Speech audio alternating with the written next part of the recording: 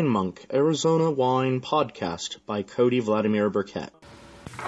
Good evening, ladies and gentlemen. I'm here with the Popes once again, although for you guys, it's the first time. Our last podcast we did with Little Frankie and a New Mexico Cab Franc died when my computer passed on. It is now doing whatever computers do in the afterlife, probably rotting in a landfill or being recycled for parts. Tonight is... Oh, did he already respond? Maybe. Tonight, on Tannat Tonight, we are doing two Tannats, 2013 vintage. Our Arizona representation is the 2013 Tannat from Sonoita. Kent Callaghan. And then we also have, for California, for comparison, the 2013 Tannat from Inkblot from Michael David Winery in Lodi, California. So two different regions, two different Tannats, same vintage, just for fun. And we've got some pizza and sausage and all sorts of fun. And I messaged Kent just before I started the podcast, asking if there was anything he wanted to share about this Tannat, and on the off chance that he replies, in retrospect, I should have, asked him earlier today, but I honestly had forgotten that we were doing this today until Christina messaged me, and I was like, oh, good thing I have no life. Yes, we're still on for tonight. That was very good of you to message him. So, otherwise I would have been like, what am I going to do tonight? And then you guys would have been waiting here for me, and then it would have been sad. No, we would never have been waiting if we hadn't had confirmation. That's why I messaged you, because I'm like, well, we'll still have pizza regardless. We won't drink tonight. But... Or will we? Anyway. Nah, we wouldn't have. So... This... Tannat has a lovely nose. Subtle, but detectable, which I always enjoy. Hints of spice. There's like a deep earthiness to it.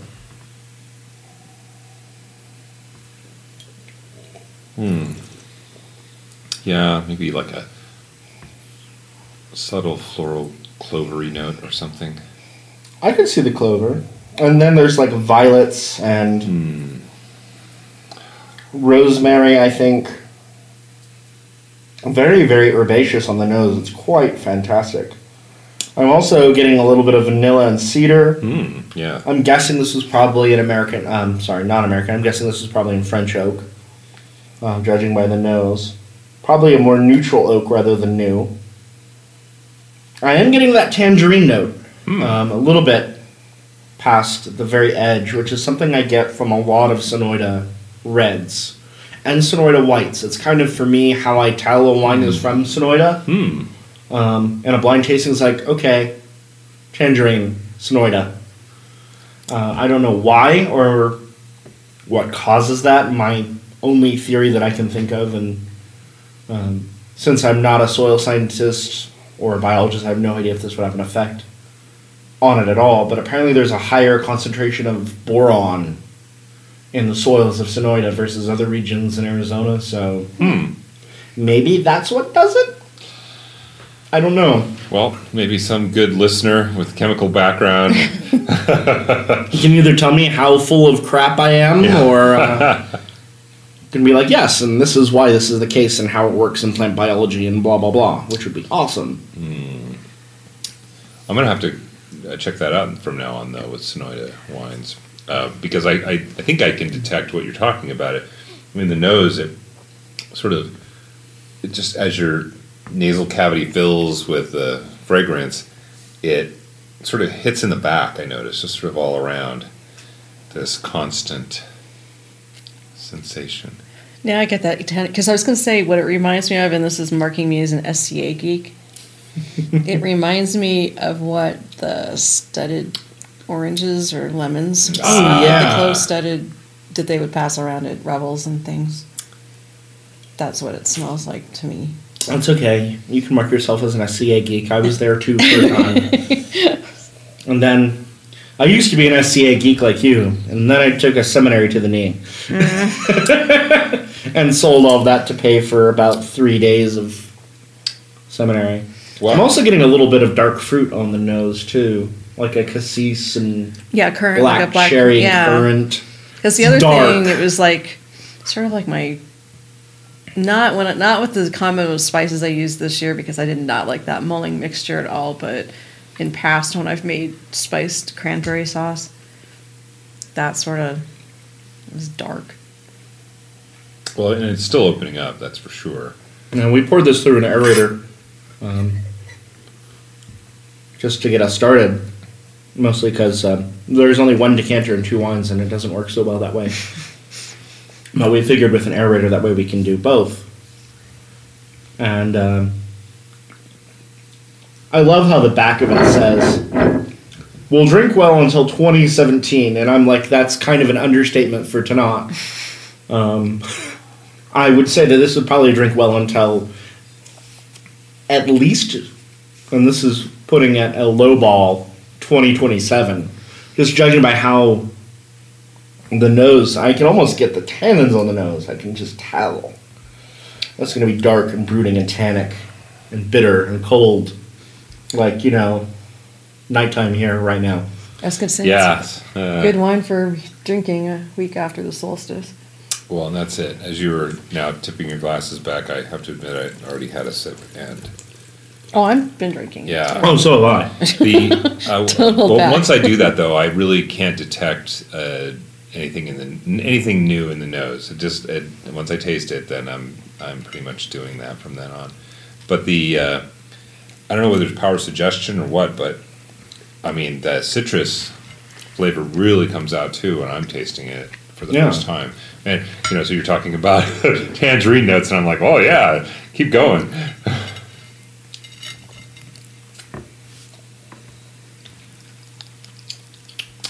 It's got a nice long finish. I mean, it's a little short for a Tannat finish, but it's also very young. I think, and we are definitely drinking this wine young, but insert jokes about liking them young here, I guess. I don't know. You can do that, Cody. I'll stay out of it. Pairs beautifully also with this pizza, but also on the palate, I'm getting a lot of rich cedar, this intense, earthy, a little bit of almost like a petrichor herb type thing going on. This is just way too much fun, this wine. So for your listeners, the pizza is it's a mushroom pizza with black truffle oil in this case on a gluten-free crust. My apologies to those who don't require it. That's fine. Do you see me complaining? Yeah, no. This is delicious. I'm glad. Pairs beautifully with the wine. Well, I think the darkness of the, because he almost caramelizes the mushrooms because he sautés them in butter and garlic, and then layers truffle oil on it twice, like first in the cheese, and then on top of the mushrooms as well. So I think the darkness of that black truffle oil and the darkness of the caramelization of the mushrooms really plays nicely with this wine. Oh, it definitely does. I'm also getting, again, currants on the palate. A little bit of cedar, incense. Lots of tannins. Lots and lots and lots of tannins. Finishes finally up at 37.11 seconds. Which again is short for Tannat, but it's young and needs some time. That finish is going to open up more during the evening. I'm really also curious about how it compares to the California. I know nothing about the California. I have no way of contacting these guys.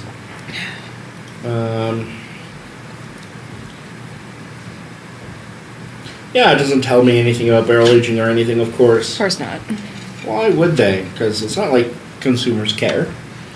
Which is one of the reasons why, we talked about this last time when we did the Chateau Tumbleweed. Or tried to do the Chateau Tumbleweed. Well, no, we did. We just never got it off the computer in time. No, we enjoyed it immensely, but... We had a great discussion. We did. It was great. You'll never hear it ever. But that's one of the reasons why I love Chateau Tumbleweed's labels is because, they're party on the front. It's a reverse molo. The party is on the front. The business is all back, and it's like everything you could ever need to know about aging, about manufacture, when it was harvested, everything. I love that as a wine geek. Oh, yeah. I wish more wineries did that. Speaking of which, we still need to pick up our shipment from them. Yeah. Well, I'll be happy to go. I was a bit of a wine fairy today and brought the Popes their wine club shipment from Passion. Oh. So that's what's in that big box. Thank you. So I thought, since I'm coming here already... Well, things have been Excellent. so crazy busy. We've just been dry. I feel like we've spent a lot of time on Interstate 40 lately. Yeah, I'm going to be very sad to see you guys go. Like I said, we're going to come back probably. I think we're thinking like twice a year, probably. Just maybe more, but not in the summer. Yeah, there's no point. Just for, not only for temperature, but also just sheer amounts of tourons on the streets of Sedona. Yeah.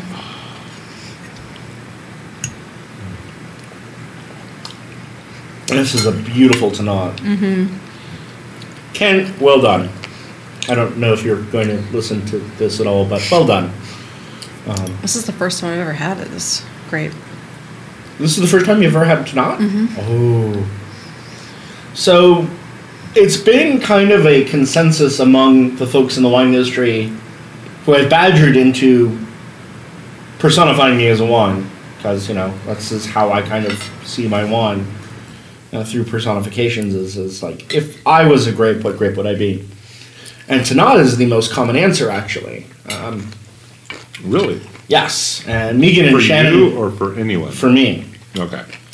So, the second most common answer has been Alicante Boucher, which is also a very dark, very broody, very tannic grape. But it also, like Tannat, it's also one that does play well with others. I mean, Tannat does blend well with other grapes. It's tradition, actually, in the Madeira AOC, where this grape is originally from, sort of southwestern France, just above Basque Country. The tradition is to blend in Merlot. And so usually your Tannats from France are going to be, if you're looking at total wine, obviously you can special order like specific single varietal Tannats if you hunt hard and thoroughly enough. But, on average they're like 60% Tannat and 40% Merlot. Just, again, because it cuts down the immense tannins. Well, then my choice of a cooking wine today was apropos. That's true.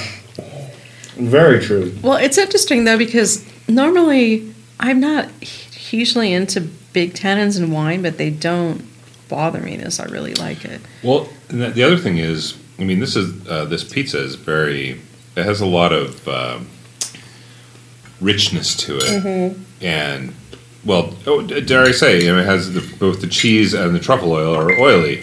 You're going to get that. But it cuts through it very well, and what you have left at the end is almost effervescent, to me, anyway. And after it's cut through, you get this lovely little play on the tongue.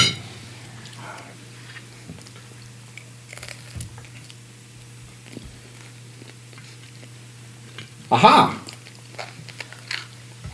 Kent says, nothing unusual there, 50% new European oak.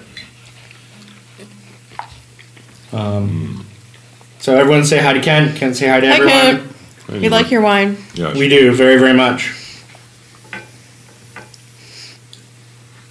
And we don't have another Tannat, but we have, what do we we still do. have? No, I mean from his winery. Oh. We bought, that we still have, it was the Caitlin.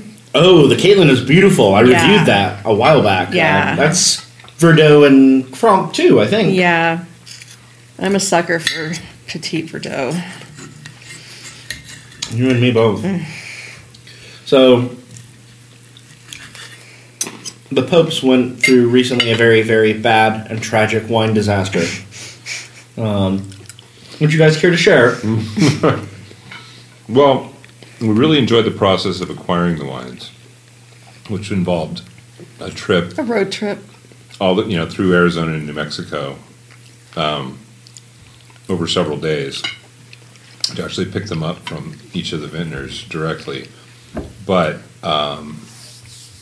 and we left them at a property in Santa Fe and were promised that they would be safe by people who actually had to perform some services there. But we were sad to find on our return that we had lost 2 cases of delicious Arizona and New Mexico wine. So we'll see what we can do with the insurance, but some of them might not even be replaceable, just depending on how many are available. Yeah. Interestingly, the insurance adjuster tried to talk to me about, of course, we'll apply our natural depreciation formula, and I said, sir, wine does not depreciate. It appreciates. He had it on speaker, in the car, and I just started laughing hysterically. And he's like, okay, I've never had to do this with wine. I don't know anything about wine. And we're like, no, wine gets better usually, especially the kind of wines we were getting. Yeah. This wasn't a box of Almaden, we're talking about here. Okay. Or like California Chardonnay or that sort of thing. Exactly. Here, let me pour you guys some more. I got some on your hand. That's okay. It is a tragedy. Better on my hand than on the table runner. This is true. Of course, it's red too, so. No one will notice. Like how I did that? Yeah, it happens a lot, actually. I mean, I just recently, I was doing the wood, and I took a little polish and hit the stone with it too, because we had plenty of little drops. Oh yeah, it happens. Of wine. As I see, we're adding to the it's fine. collection, but yes, that does Cheers, happen. by the way. It helps season Yes.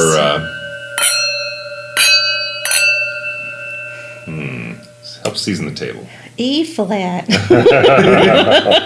This wine is E flat. I do love it.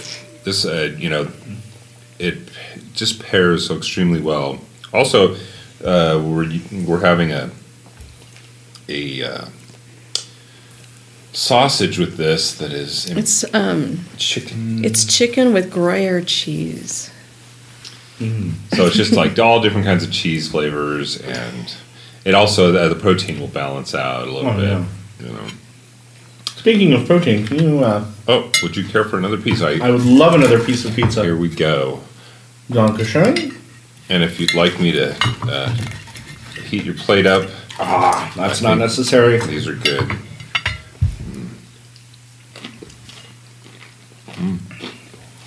So now that we've all finally seen Olagios. Let's talk about our other guest at the table here. Star Wars. I can't remember. Suddenly am blinking on how to say Star Wars in Greek. Not that it really matters. So, but then again, you didn't know. So. Yeah. Des Guerres d'Étoiles. What's that? I said Star Wars in French. Anyway. Yeah, we've actually seen it twice. Stan Krieg. Both times. Both times with wine. Oh, yes. Because the first time we saw it in Phoenix at the AMC Esplanade, which, serves wine. And then our new favorite theater in Santa Fe, Violet Crown, also. Now, they don't do service where they bring it in, but you can order it beforehand and just bring it into the theater with you. Of course, Eric's sad because he likes to have a whole bottle, but then he found out that they would gladly pour him a double in a pint glass. So I had a pint of wine in a beer glass. Nice. So he took that in. Happy. It made my whole experience. He was such a happy better. camper, yeah. So what wine paired well with Star Wars? I have to ask. Well, the first time we had a Malbec, and the second time, actually, I think it was another Malbec. It was a different one. Yeah. I can't remember what they were. It's interesting, but I don't know that we did that on purpose. Yeah, I tend to, if if I don't really know the brands or the labels or whatever, but they have a Malbec, I'll usually order that because it seems to come out better than some of the other, like, because they're not serving really like super fabulously great wine, and it just seems like the Malbec usually is a little bit more palatable than a cheap Merlot or a Cab or whatever. So if they've got a Malbec, that's just seems to be what I gravitate toward, or a Pinot Noir. Have you guys ever made it to Del Rio Springs yet? In Chino? You guys should make it out there before you go. Where is that? They're Chino Valley on the other side of the... Oh, yeah, okay. Because they have, actually, I think, Arizona's best Pinot Noir. They have Carmenere, they have a Phoenix. I think they're going to be releasing a late harvest Vignoles, which is the first Vignoles in the state. Well then, soon. That's worthy. And we may have to go down there anyway to replace our wine, so... No, this is Prescott. Chino Valley? Yeah. Oh, right. Yeah. We haven't even been over there. No. You should go before you go. But it could be on our way. We need to go to Prescott because it's the only place where you can go see Hateful Eight. Oh, because they're playing utter shite here in I Sedona. I'm like, everything on there is just... With the exception of Star Wars. Except for Star Wars. I mean, and I guess Concussion's getting good reviews and stuff, but the other ones, I'm like, really, you're going to show Point Break and not Hateful Eight? Give me a break. No pun intended. It was just, How could you disappoint? Yeah. I have to say, I really have enjoyed the theaters that we've been to that do the food and wine or drink service. I mean, they have beer, obviously, and some of them have mixed drinks, too. AMC has cocktails, too. Yeah. But also... No. Oh, go ahead. No, you first. I was just going to say, I'm really enamored of the way that how can I put this? But actually, it's this high desert common to both, the culture common to both Arizona and New Mexico. There's something about the way people behave in movie theaters that is just so refreshing compared to our experience in other places, you know.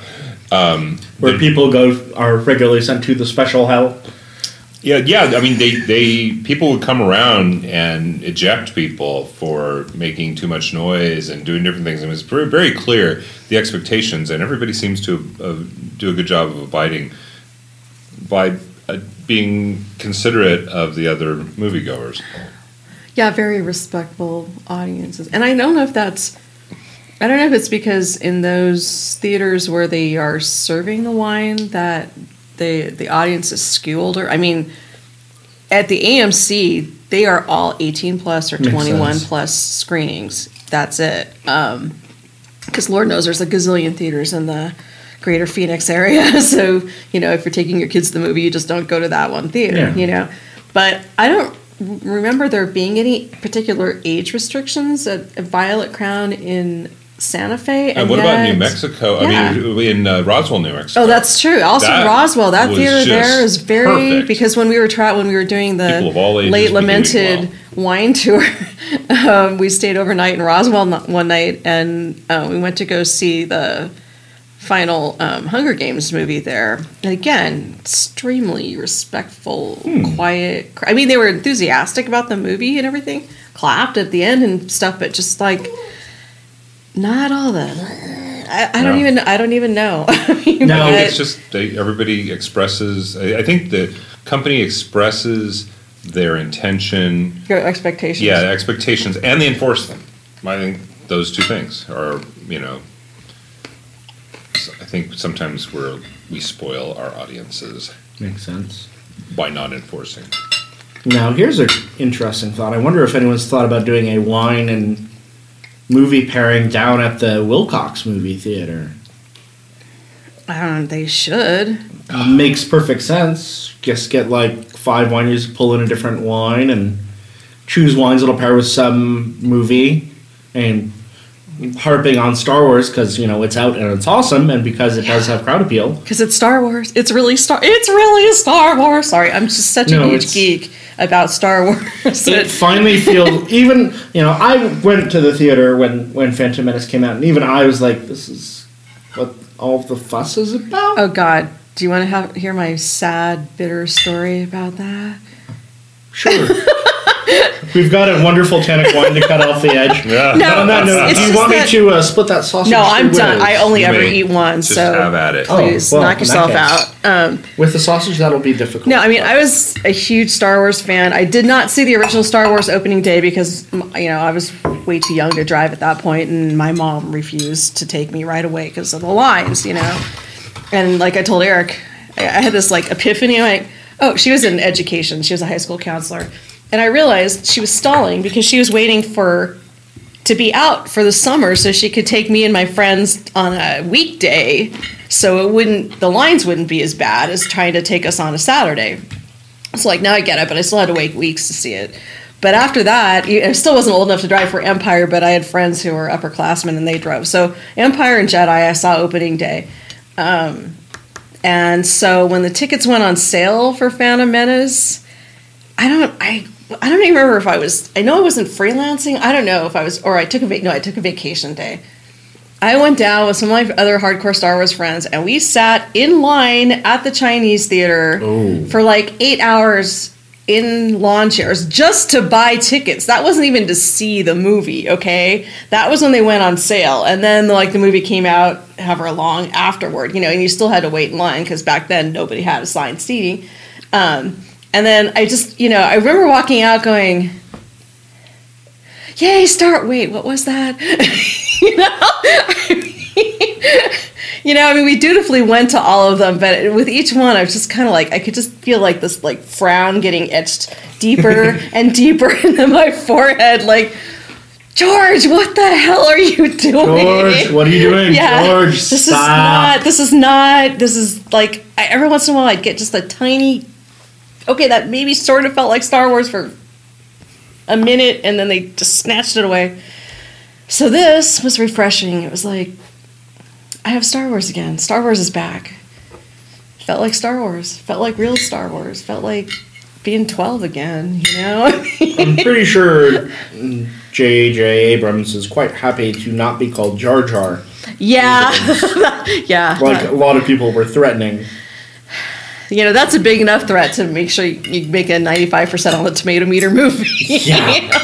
I think that's like the highest ratings I think I've ever seen on Rotten Tomatoes. It's one of the highest. It's not. I think I saw one that was like a point or two high. I can't remember what it was now, but it's still, especially for a big franchise genre movie like Star Wars, to have that high a rating when everybody's expectations were through the roof anyway, and you're like, it can't possibly. Oh wait, yeah, it is. But that was really the problem with the prequels. Is he had to go back and he had to basically be doing some world building because he had to flesh this out in advance and make it seem older, and what kind of devices are you going to use to do that, let alone just the storyline and things.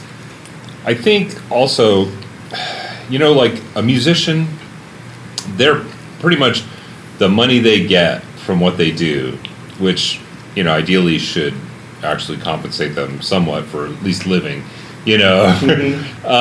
is directly contingent on how well they meet the needs of their audience. Yes, you can get a little same bit thing as a writer, sweetie. Yeah, but it's not the same thing as a director, not a big mega blockbuster director. He got all those three basically to do what he needed with. And in his defense, I'm not saying that I appreciated all of it at the time as much as some of the original movies, especially the blush of A New Hope and the amazing awesomeness. Yes, of Empire Strikes Back. Yeah, that's my favorite. Mine I think. too. But I do think that given the choice, an artist, whether they be a musician or a filmmaker, is always going to be trying to do something new. The unfortunate truth is that with most of the musicians, at least that we're dealing with, you know, where you know them, you see them, it's an in-person thing. They get feedback from their audience, and they know that what's expected, and they may just do what they want anyway, and maybe they'll surprise us and it'll be wonderful. But there's so much more feedback in real time that they pretty much have to keep doing the hits, and you can tell most of the ones that have any longevity regret it. Yeah. They just do it because they have to, but then they try to mess with it a little bit, and they always save it for last because that's not the thing they're most interested in. It's just something they have to do. Sorry, but I think that's the truth.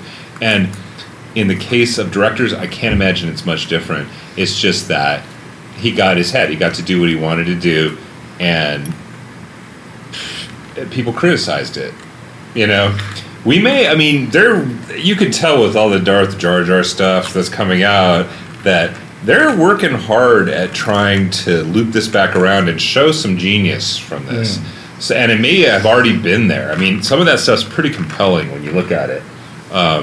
You know, the Darth Plagueis, you know, related information and that kind of thing. So we may yet find that we're thinking that it's better than we thought it was. But Joy has some valid criticisms, regardless of how in depth the plot construction was, and that kind of thing. Yeah, I mean, there were some definite plot holes. Yeah, and there were some beautiful. I mean, there was. I think I mean, I know it was new and shiny, so that's why they used so much CGI. But it really shows, because the problem with that is, like, I understand that you are going back to the Republic, the time before the Empire, before things sort of fell apart, and so things were probably more elegant and shiny and everything, but it was too shiny. Yeah. It was too fake looking. And I know, I loved that. I loved her spacecraft, that shiny silver it's thing. Beautiful. I mean, it's beautiful. That can never be too shiny. That was wonderful. But also, the problem was that the scripts weren't very good, and a lot of the acting wasn't very good, and the central love story was horrible. It was awful. I mean, I just watched that. That being said, it's still a better love story than Twilight.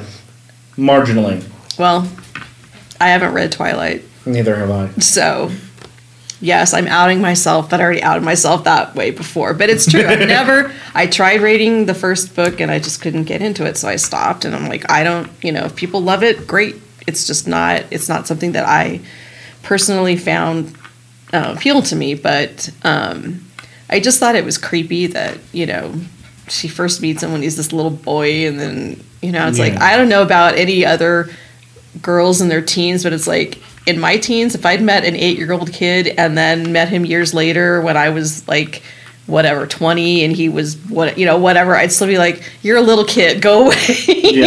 There was no chemistry, there was no attraction, and I wanted Padme to like kick Anakin to the curb and run off with Obi-Wan. Yeah.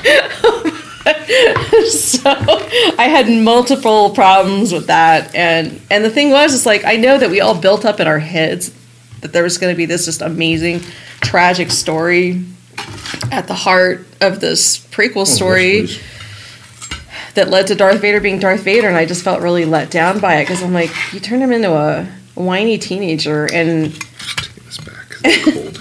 And I don't even, and it's like, I'm okay with emo, because I think that Adam Driver as Kylo Ren was amazing. So it's like, if you're good at it, I'm on board, He portrays that very well, not in over-the-top fashion. And no. He reminds me a little bit of me when I was a teenager in high school. Although he's not really supposed to be a teenager. No, but it still reminded me of that one.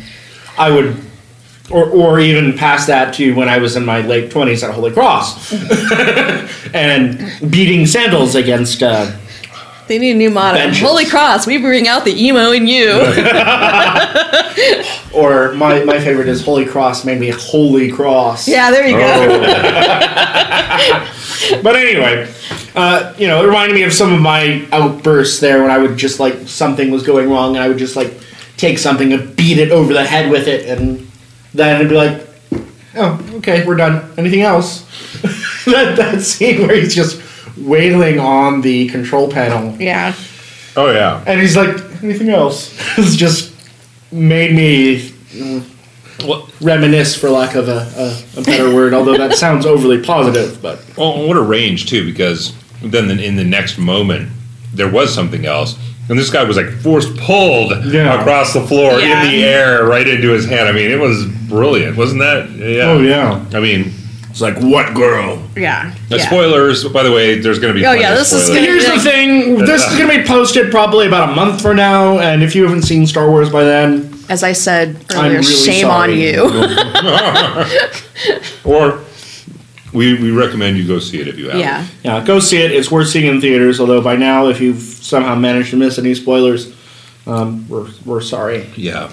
Yeah, we actually. I mean, I managed to avoid all of them. Of course, we did see it opening day, so that helped. And I managed to avoid almost all spoilers except for one.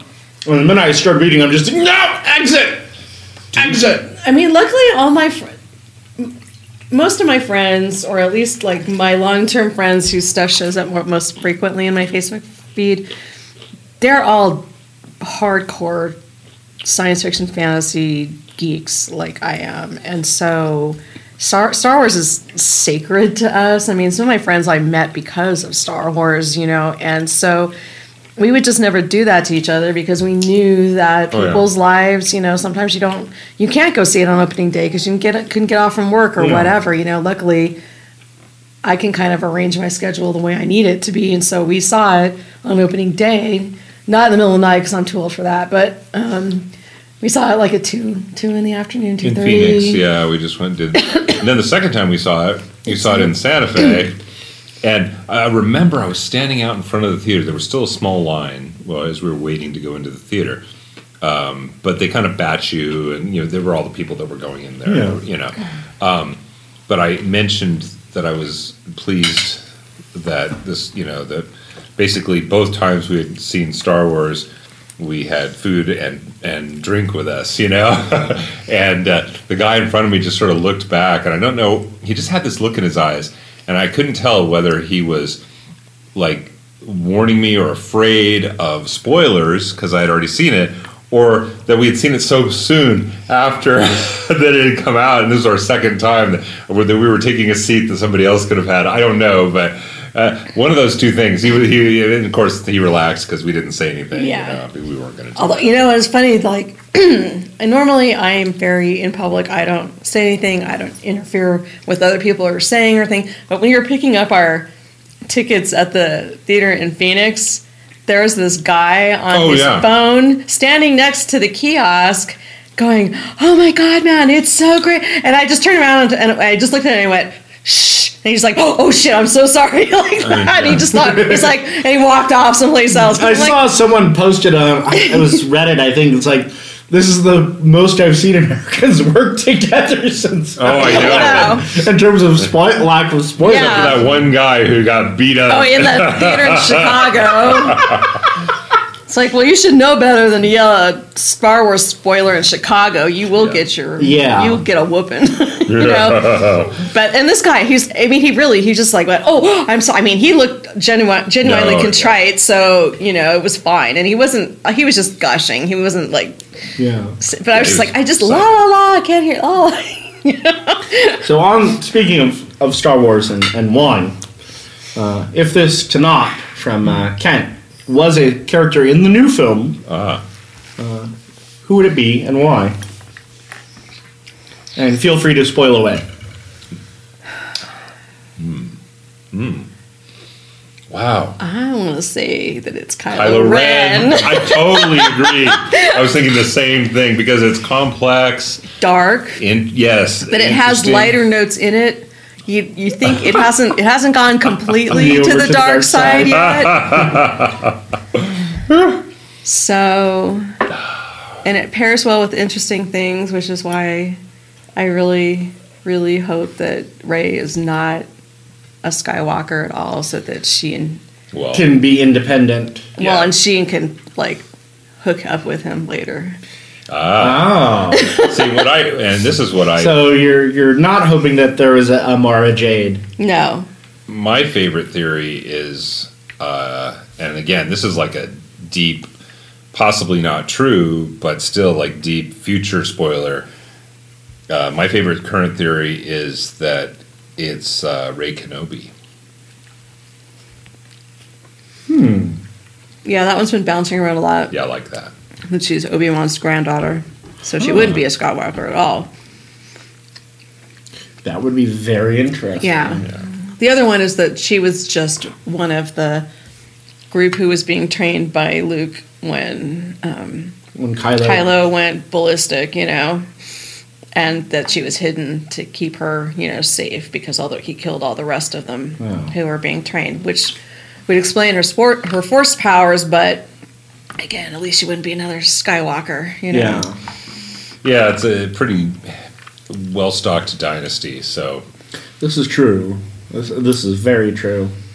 Now, and one of my friends was commenting that the fact that there's all this wild mass guessing for one movie in, indicates, better writing, better universe. But, as I was arguing them, well, yeah, but with episode 1, 2, and 3, we kind of knew where the end was. It's true. So you can't really make any wild superlative guesses because you know what the ending is and what the ultimate goal is. But here, we don't know. So, it's like 6 of one, half dozen the other, which is it? But I think, my personal thought is, that aside, it is very hopeful that people are talking about this in good terms. I've heard, the only real criticism I've heard is that it's, aside from little minor plot holes and that sort of thing, like Poe, it's like, hey, I'm back! Sup? It's like, fuck. Well, they had to bring him back because he was so fine. Yeah.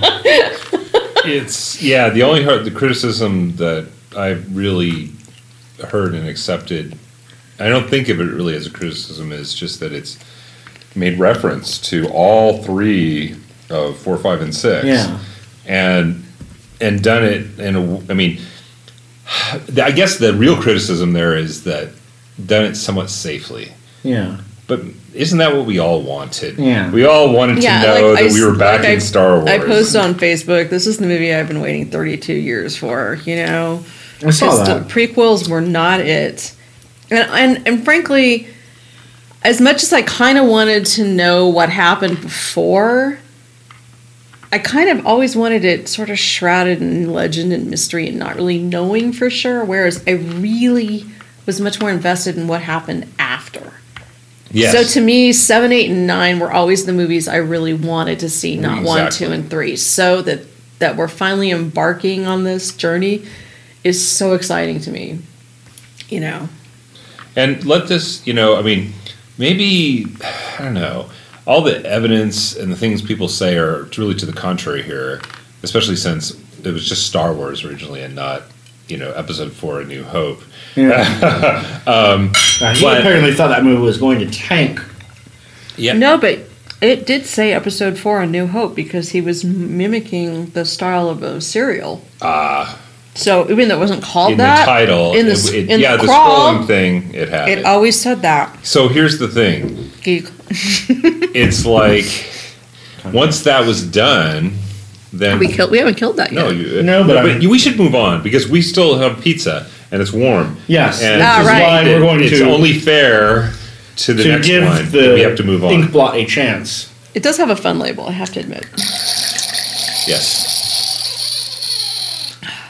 Love that noise. It's the most hysterical noise. I know. I agree. I enjoy it.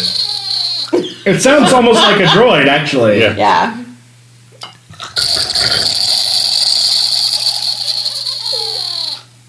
Anyway, to summarize my point, once we had an episode 4, you knew we were going to have to go back and revisit 1, 2, and 3 at some point. And so, for future filmmakers, even if it makes your world feel lived in, don't do that. Yeah. It's like... if you must do it, do novels. Yeah. Right, and let's talk about Game of Thrones, because we're in the same position with Game of Thrones as we are now with this episode and future episodes, because we don't know what's going to happen. Yeah. Movie takeover. True. I mean, we haven't actually been watching Game of Thrones because it's his fault. But it's true. He'll explain why. Ooh. But Can I have a piece Yes. of pizza with that? Here's By some the way? other pizza. what was I going to say?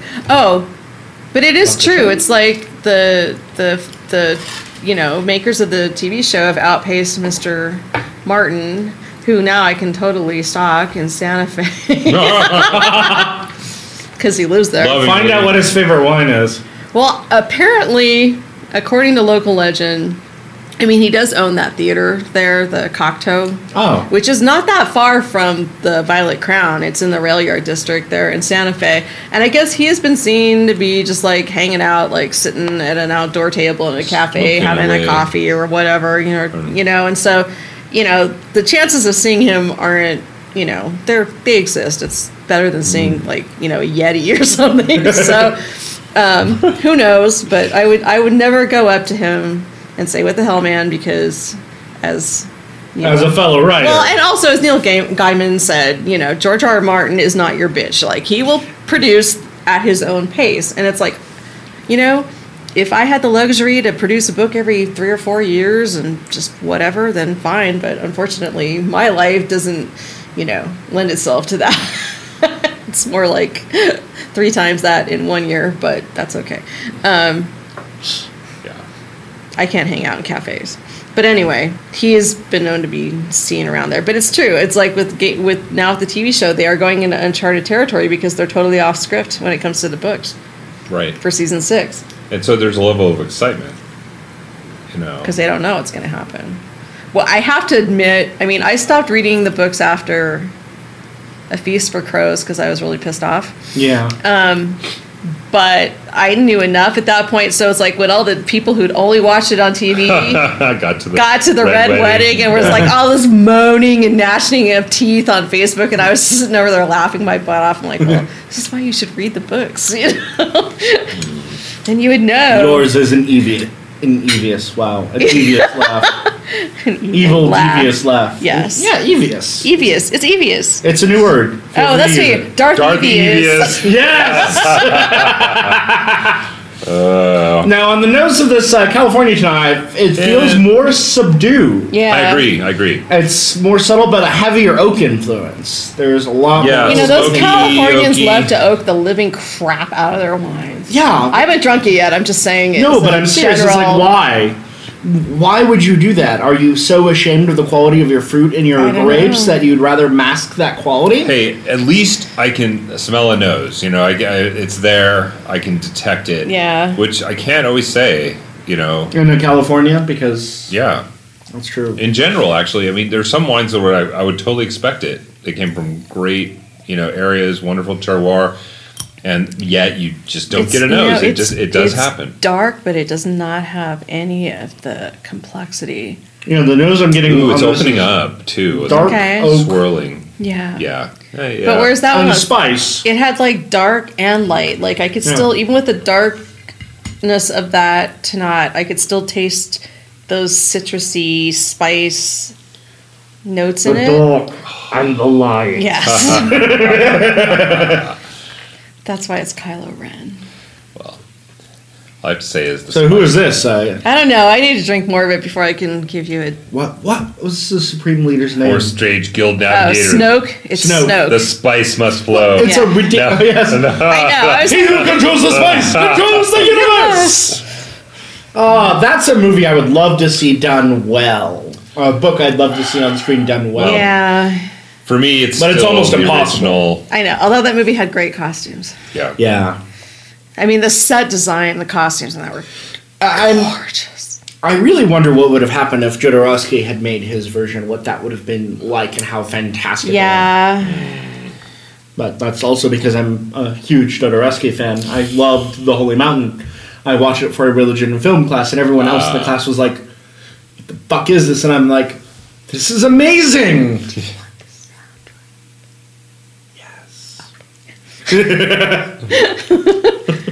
I'll take care of that for you. Excellent. We have an accord. But anyway, it is.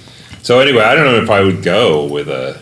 I mean, we could definitely still ask that question. By the way, color-wise, there's an interesting blend of pink and this sanguine color as well. But when around the rim, it's just this. There it is a little lighter, but it's darker in the glass. And if you look directly down, it's fun. I like the interplay of colors. I guess it just means that there's it's right on the cusp in terms of how much wine there is between you and the light source, and how it, because some darker wines you can't even see, like a Petit Verdot. Yeah. Where'd you find this?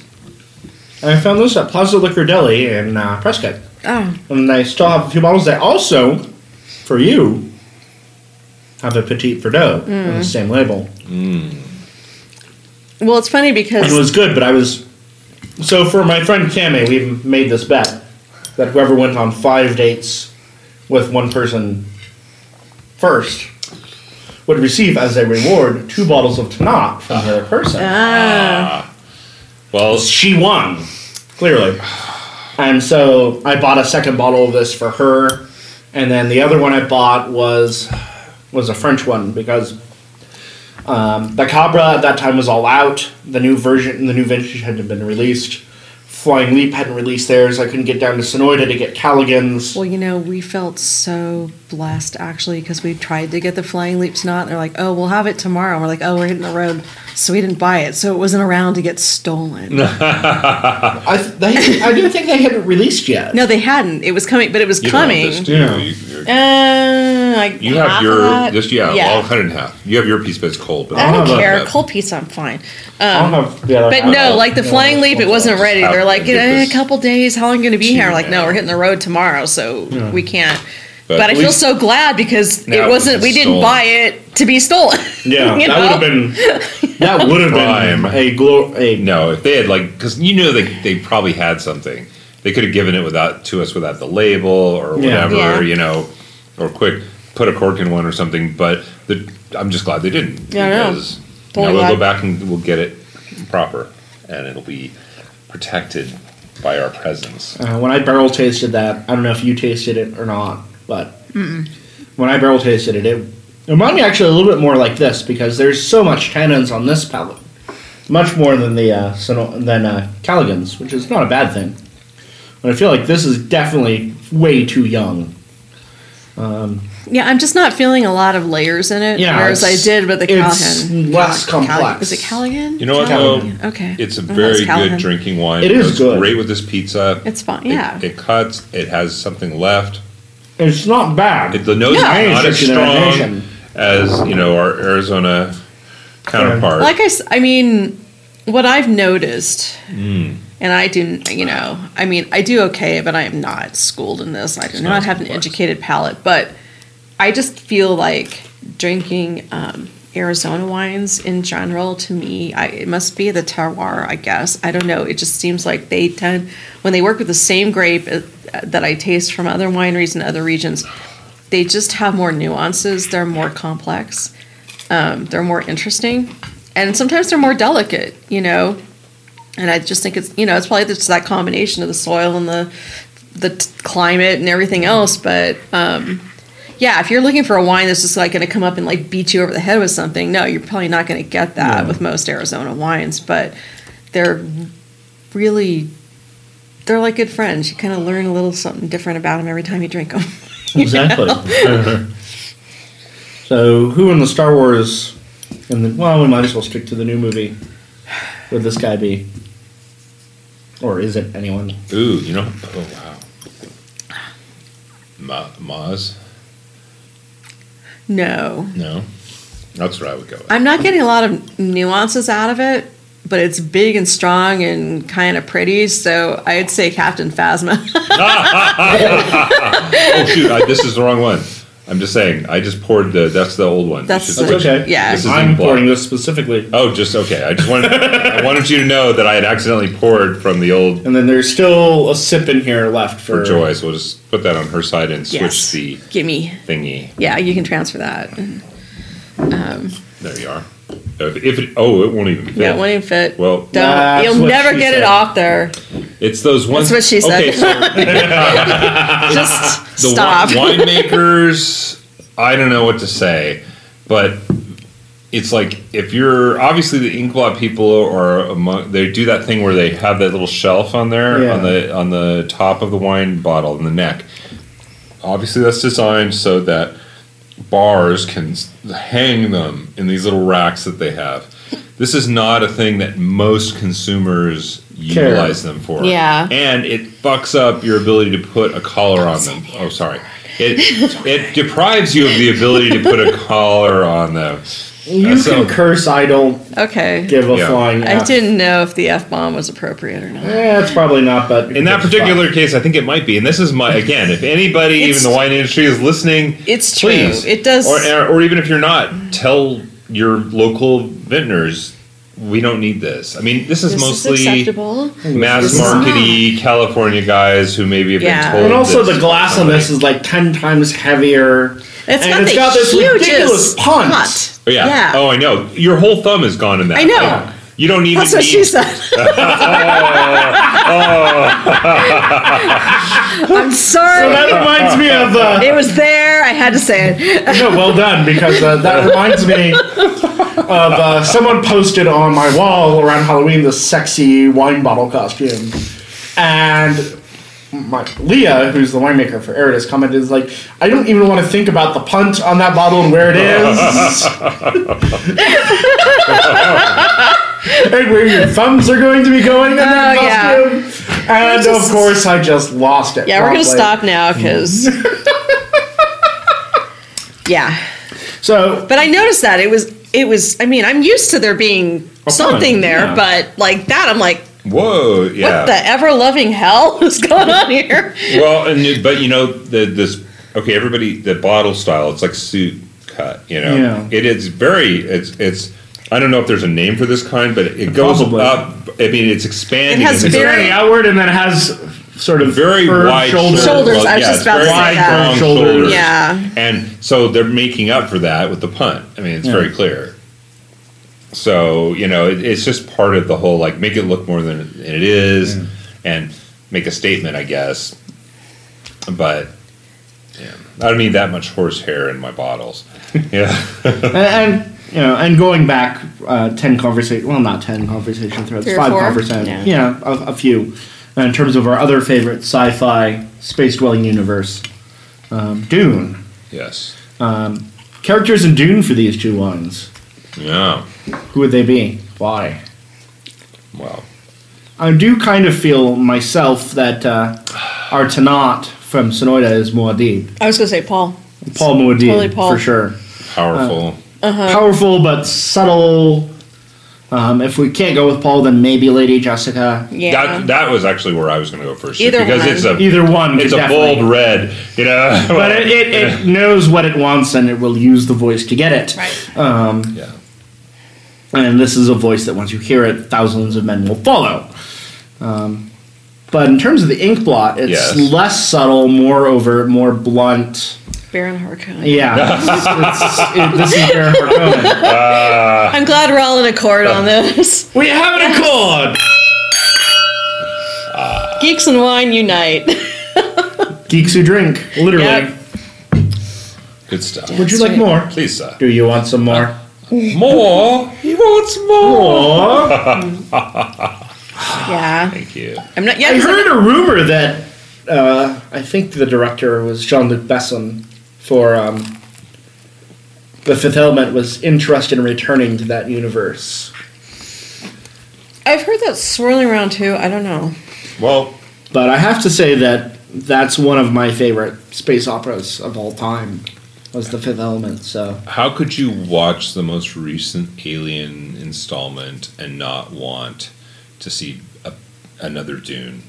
You know, I mean, I want to see if Hollywood is starting to retread territories like, oh, let's make a new Ben-Hur movie. Come on, guys, do it right. Retread Dune. Look at different novels and settings that no one's explored before. Like, I guess someone's finally doing The Name of the Wind, which will either be horrible or wonderful. I haven't read the books, so I highly recommend them. I've heard they're great. My reading time is just really limited because I'm writing so much. But we're kind of... I know they had to do a lot of updating because the original is so old, but we're kind of struggling our way through childhood's end. How is it worth it? We're on the last episode remains, so we can't comment. Yeah, on we that. haven't finished watching it. We've watched the first 2 installments. They've hit a couple of points. Yeah, a couple things looked. Like they. I think they got Corellin perfectly, really very well done. Really well done because they're really smart and they cast Charles Dance. Yeah. As so props for that. Some of the other updating, I'm not sure that it was really necessary. I think that they probably could have stuck a little closer to the original while still updating it, but then again, I've never had to adapt a book to a screenplay, so... I know. Also, I'm talking too out my little butt too here. late. I think there was one place where somebody held up a cell phone to take a picture. They did one guy doing it. Yeah. And it's just like... Really? It's like, oh, so he's the only guy with a cell phone in this giant group in this incredible situation. I know. Whereas it'd be like a forest of them. Yeah. You just go for the gold if you're going to do it. Otherwise, back off and maybe do a period piece. Make it. Well, that's my thing for talking about going back to like classic sci-fi. That is my fondest wish that somebody someday will make a real War of the Worlds that's set really in Victorian London. Oh, that would be beautiful. I mean, that was, I remember, because I got, I started reading science fiction and fantasy at a really early age. So my mom got me so many books when I was a kid. And one thing she got me was like, because what people don't realize who haven't read these is like, they're tiny. War of the Worlds is a novella by today's standards. Yeah. It's like around 50,000 words, a little very less. approachable. I mean, so I feel like a publisher today approaching issues as well. It's like, dude, expand this out with a couple dozen plots and make it a trilogy, at least. And put some sex in it, I know, please. they And put some sex in it, for God's sake. But it was like, Which is funny, because if you know anything about H.G. Wells's intimate relations... Yeah, well, he was an interesting person. Just put it that way. But it was like the War of Say the Worlds and the world Invisible wasn't Man. ready. But I just remember reading the War of the Worlds and just like being completely sucked into it. Amazing. And I just think one of the most poignant things I've ever read. Spoiler alert. Yeah. Something written 150 years ago or whatever. But anyway, actually more like 140, 30. I was going to go 150, so... was after he'd gone through all this, crap and the just like London getting totaled and like everything just, and he finally like goes full circle and he goes back to his house and in this outer suburb of London, and his wife is there, and she says to him, "I came back, I knew I had to wait for you," and he goes to embrace her and kiss her, and I'm like, that it was just so beautiful that there's this like amazing human moment after all of this just destruction, and but it was so hopeful, and it worked beautifully because of the setting. So I'm like, can we stop updating it and putting frickin' Tom Cruise in it and just make it a period piece the way it was written? I think it would be stellar. Actually, this would be a fun question to close out the podcast with. 5 books or movies or settings that you would like to see done properly or redone or that have never been done. So we've got your War of the Worlds. Yeah. I think all of us are going to agree on Dune, so I don't think we need to say that. There you go. So but I wouldn't be sad if they kept a lot of like the visual cues from the 1980s Dune, because like I said, the costume and the set design were beautiful. Here's my wish. Neil Stephenson's A Young Lady's Illustrated Primer. Ooh. He's one of my favorite authors. Yeah. And although I just got hard. Anathema would make a spectacular movie. The problem is trying to depict Platonic epistemology in a way that would actually appeal to a wider audience. Yeah. My favorite little spoiler for a book that it's kind of esoteric, so you may not have read it anyway, but I highly recommend it, and it doesn't spoil much. It's like, I think, to paraphrase, and I'm paraphrasing this horribly, it's like, so our enemy is this dramatic alien warship from another universe, and it's like, we've got Protractor. It's just like... Yeah. God, that is so hard because I'm so wary of how Hollywood adapts how they would things. treat something. Actually, and so if I'm going to go with Neil Stephenson, it's probably way easier to go with the prequel to that, which is hero protagonist in Snow Crash. Snow Crash, That'd be much easier to do right now. And Yeah. people would get it. Yeah. Yeah. I have so many books that I love so much. I think when they started out, they did a great job with the first books of the Chronicles of Narnia. So I would love to see The Magician's Nephew. I would love to. Yeah, I would with the pure Victorian England setting, and Jada's riding on top of that freaking handsome cab. It would be just so amazing to do that. So yeah, and and as much as I may diss as well, actually, I think we'd all diss on Focus on the Family here. Let's face it. Yeah. We're all have a bias against them in some way or another. Mine is the only theological bent. Mine is Christian theological bent. Common sense, but yeah, go ahead. Their audio version that they did of The Magician's Nephew was amazing and well worth pirating. If you don't want to actually buy it, pirate it. Okay. It's worth it. It's beautiful. But I was going to say... The voice actress who does Jadis is just so chilling that it's just like I had chills up my spine. Because I have a very specific way how she sounded in my head. So it was very close to the way I sounded, like very prim, proper, arrogant. But like cuts like that, gets that point in your eardrum, you're like, ouch. Yeah, okay. I liked it. But speaking of C.S. Lewis, I would love to see somebody do his science fiction trilogy. Yes! Silent Planet, Paralandra, and that hideous... Yes! Those are the most unbelievably amazing books. I read them over and over I think I read far above my grade level, but some of the concepts in them were kind of for very sophisticated, but I reread them. I started out I think read them first time in 6th grade or something, and I just kept rereading them through junior high school, blah blah. And I just think they'd have to update some things. Part of it's it's sort of fantasy because you can't really have a culture like that on Mars, and you can't really have a culture like that on Venus, knowing what we know about the way if planets. you wanted to update that at all is you set it on different star systems. Right. Tau Ceti, for example, for Paralandra, because we know for a fact that it's a very low metallic star. Right. There you go. There's a planet that doesn't have much silicon. There you go. Ocean planet. But the way he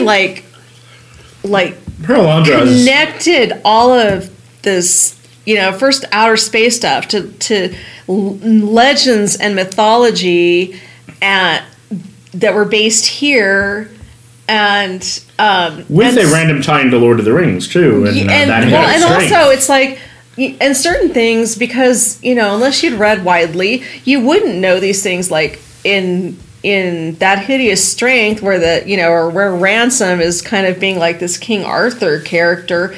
And it's I was a kid. I didn't know shit about Arthurian. Let me rephrase that. I had read the Mary Stuart books. I knew certain things, but the expanded mythology around it, I didn't really, I didn't know it. I was 15 years old.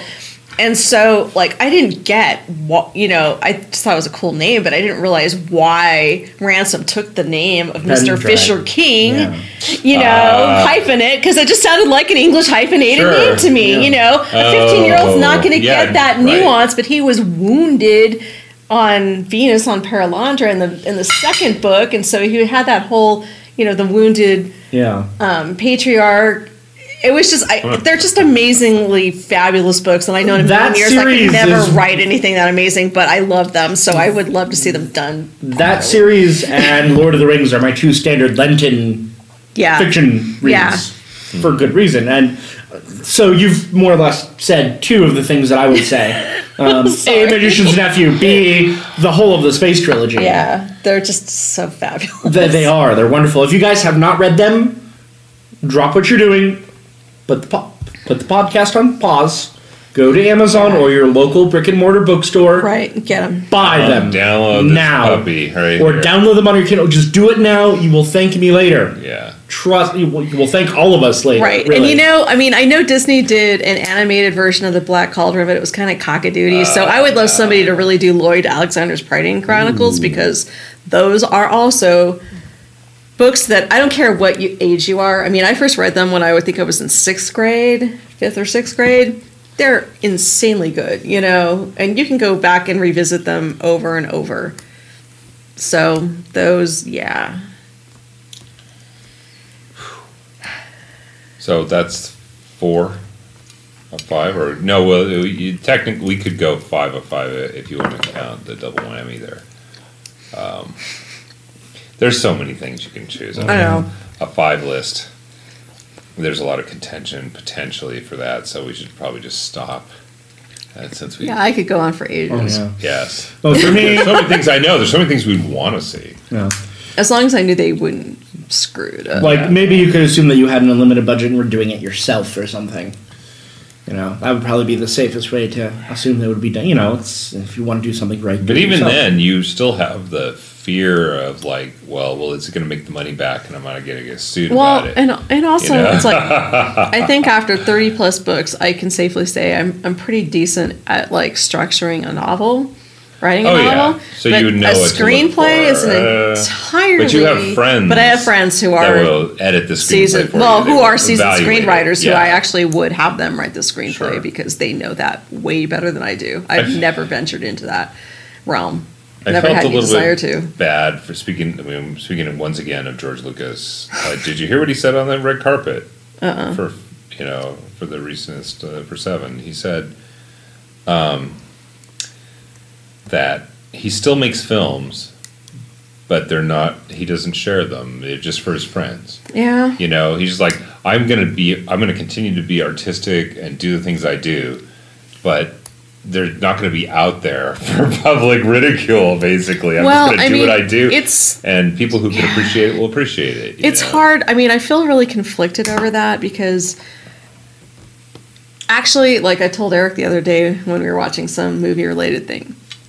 This is gonna date me, but okay. The first, and I was a little kid, but the first PG movie I ever saw was American Graffiti. Okay. So I already felt like I had a connection to George Lucas and Harrison Ford. Yeah, and the Star Wars films were so. I don't think I can overstate what a huge impact 4, 5, and 6 had on my life. 4 it exploded my brain. It really did open up possibilities. I think for anybody who's honest about seeing it for the first time at that period, it was like.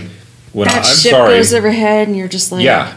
When I saw the commercials and they spammed them, they did, yeah. I did. Even though I saw them over and over again, I did not appreciate the full extent of what they were portraying and what they had achieved in terms of things that they were portraying. I mean, seriously, I underrated it because I didn't understand it.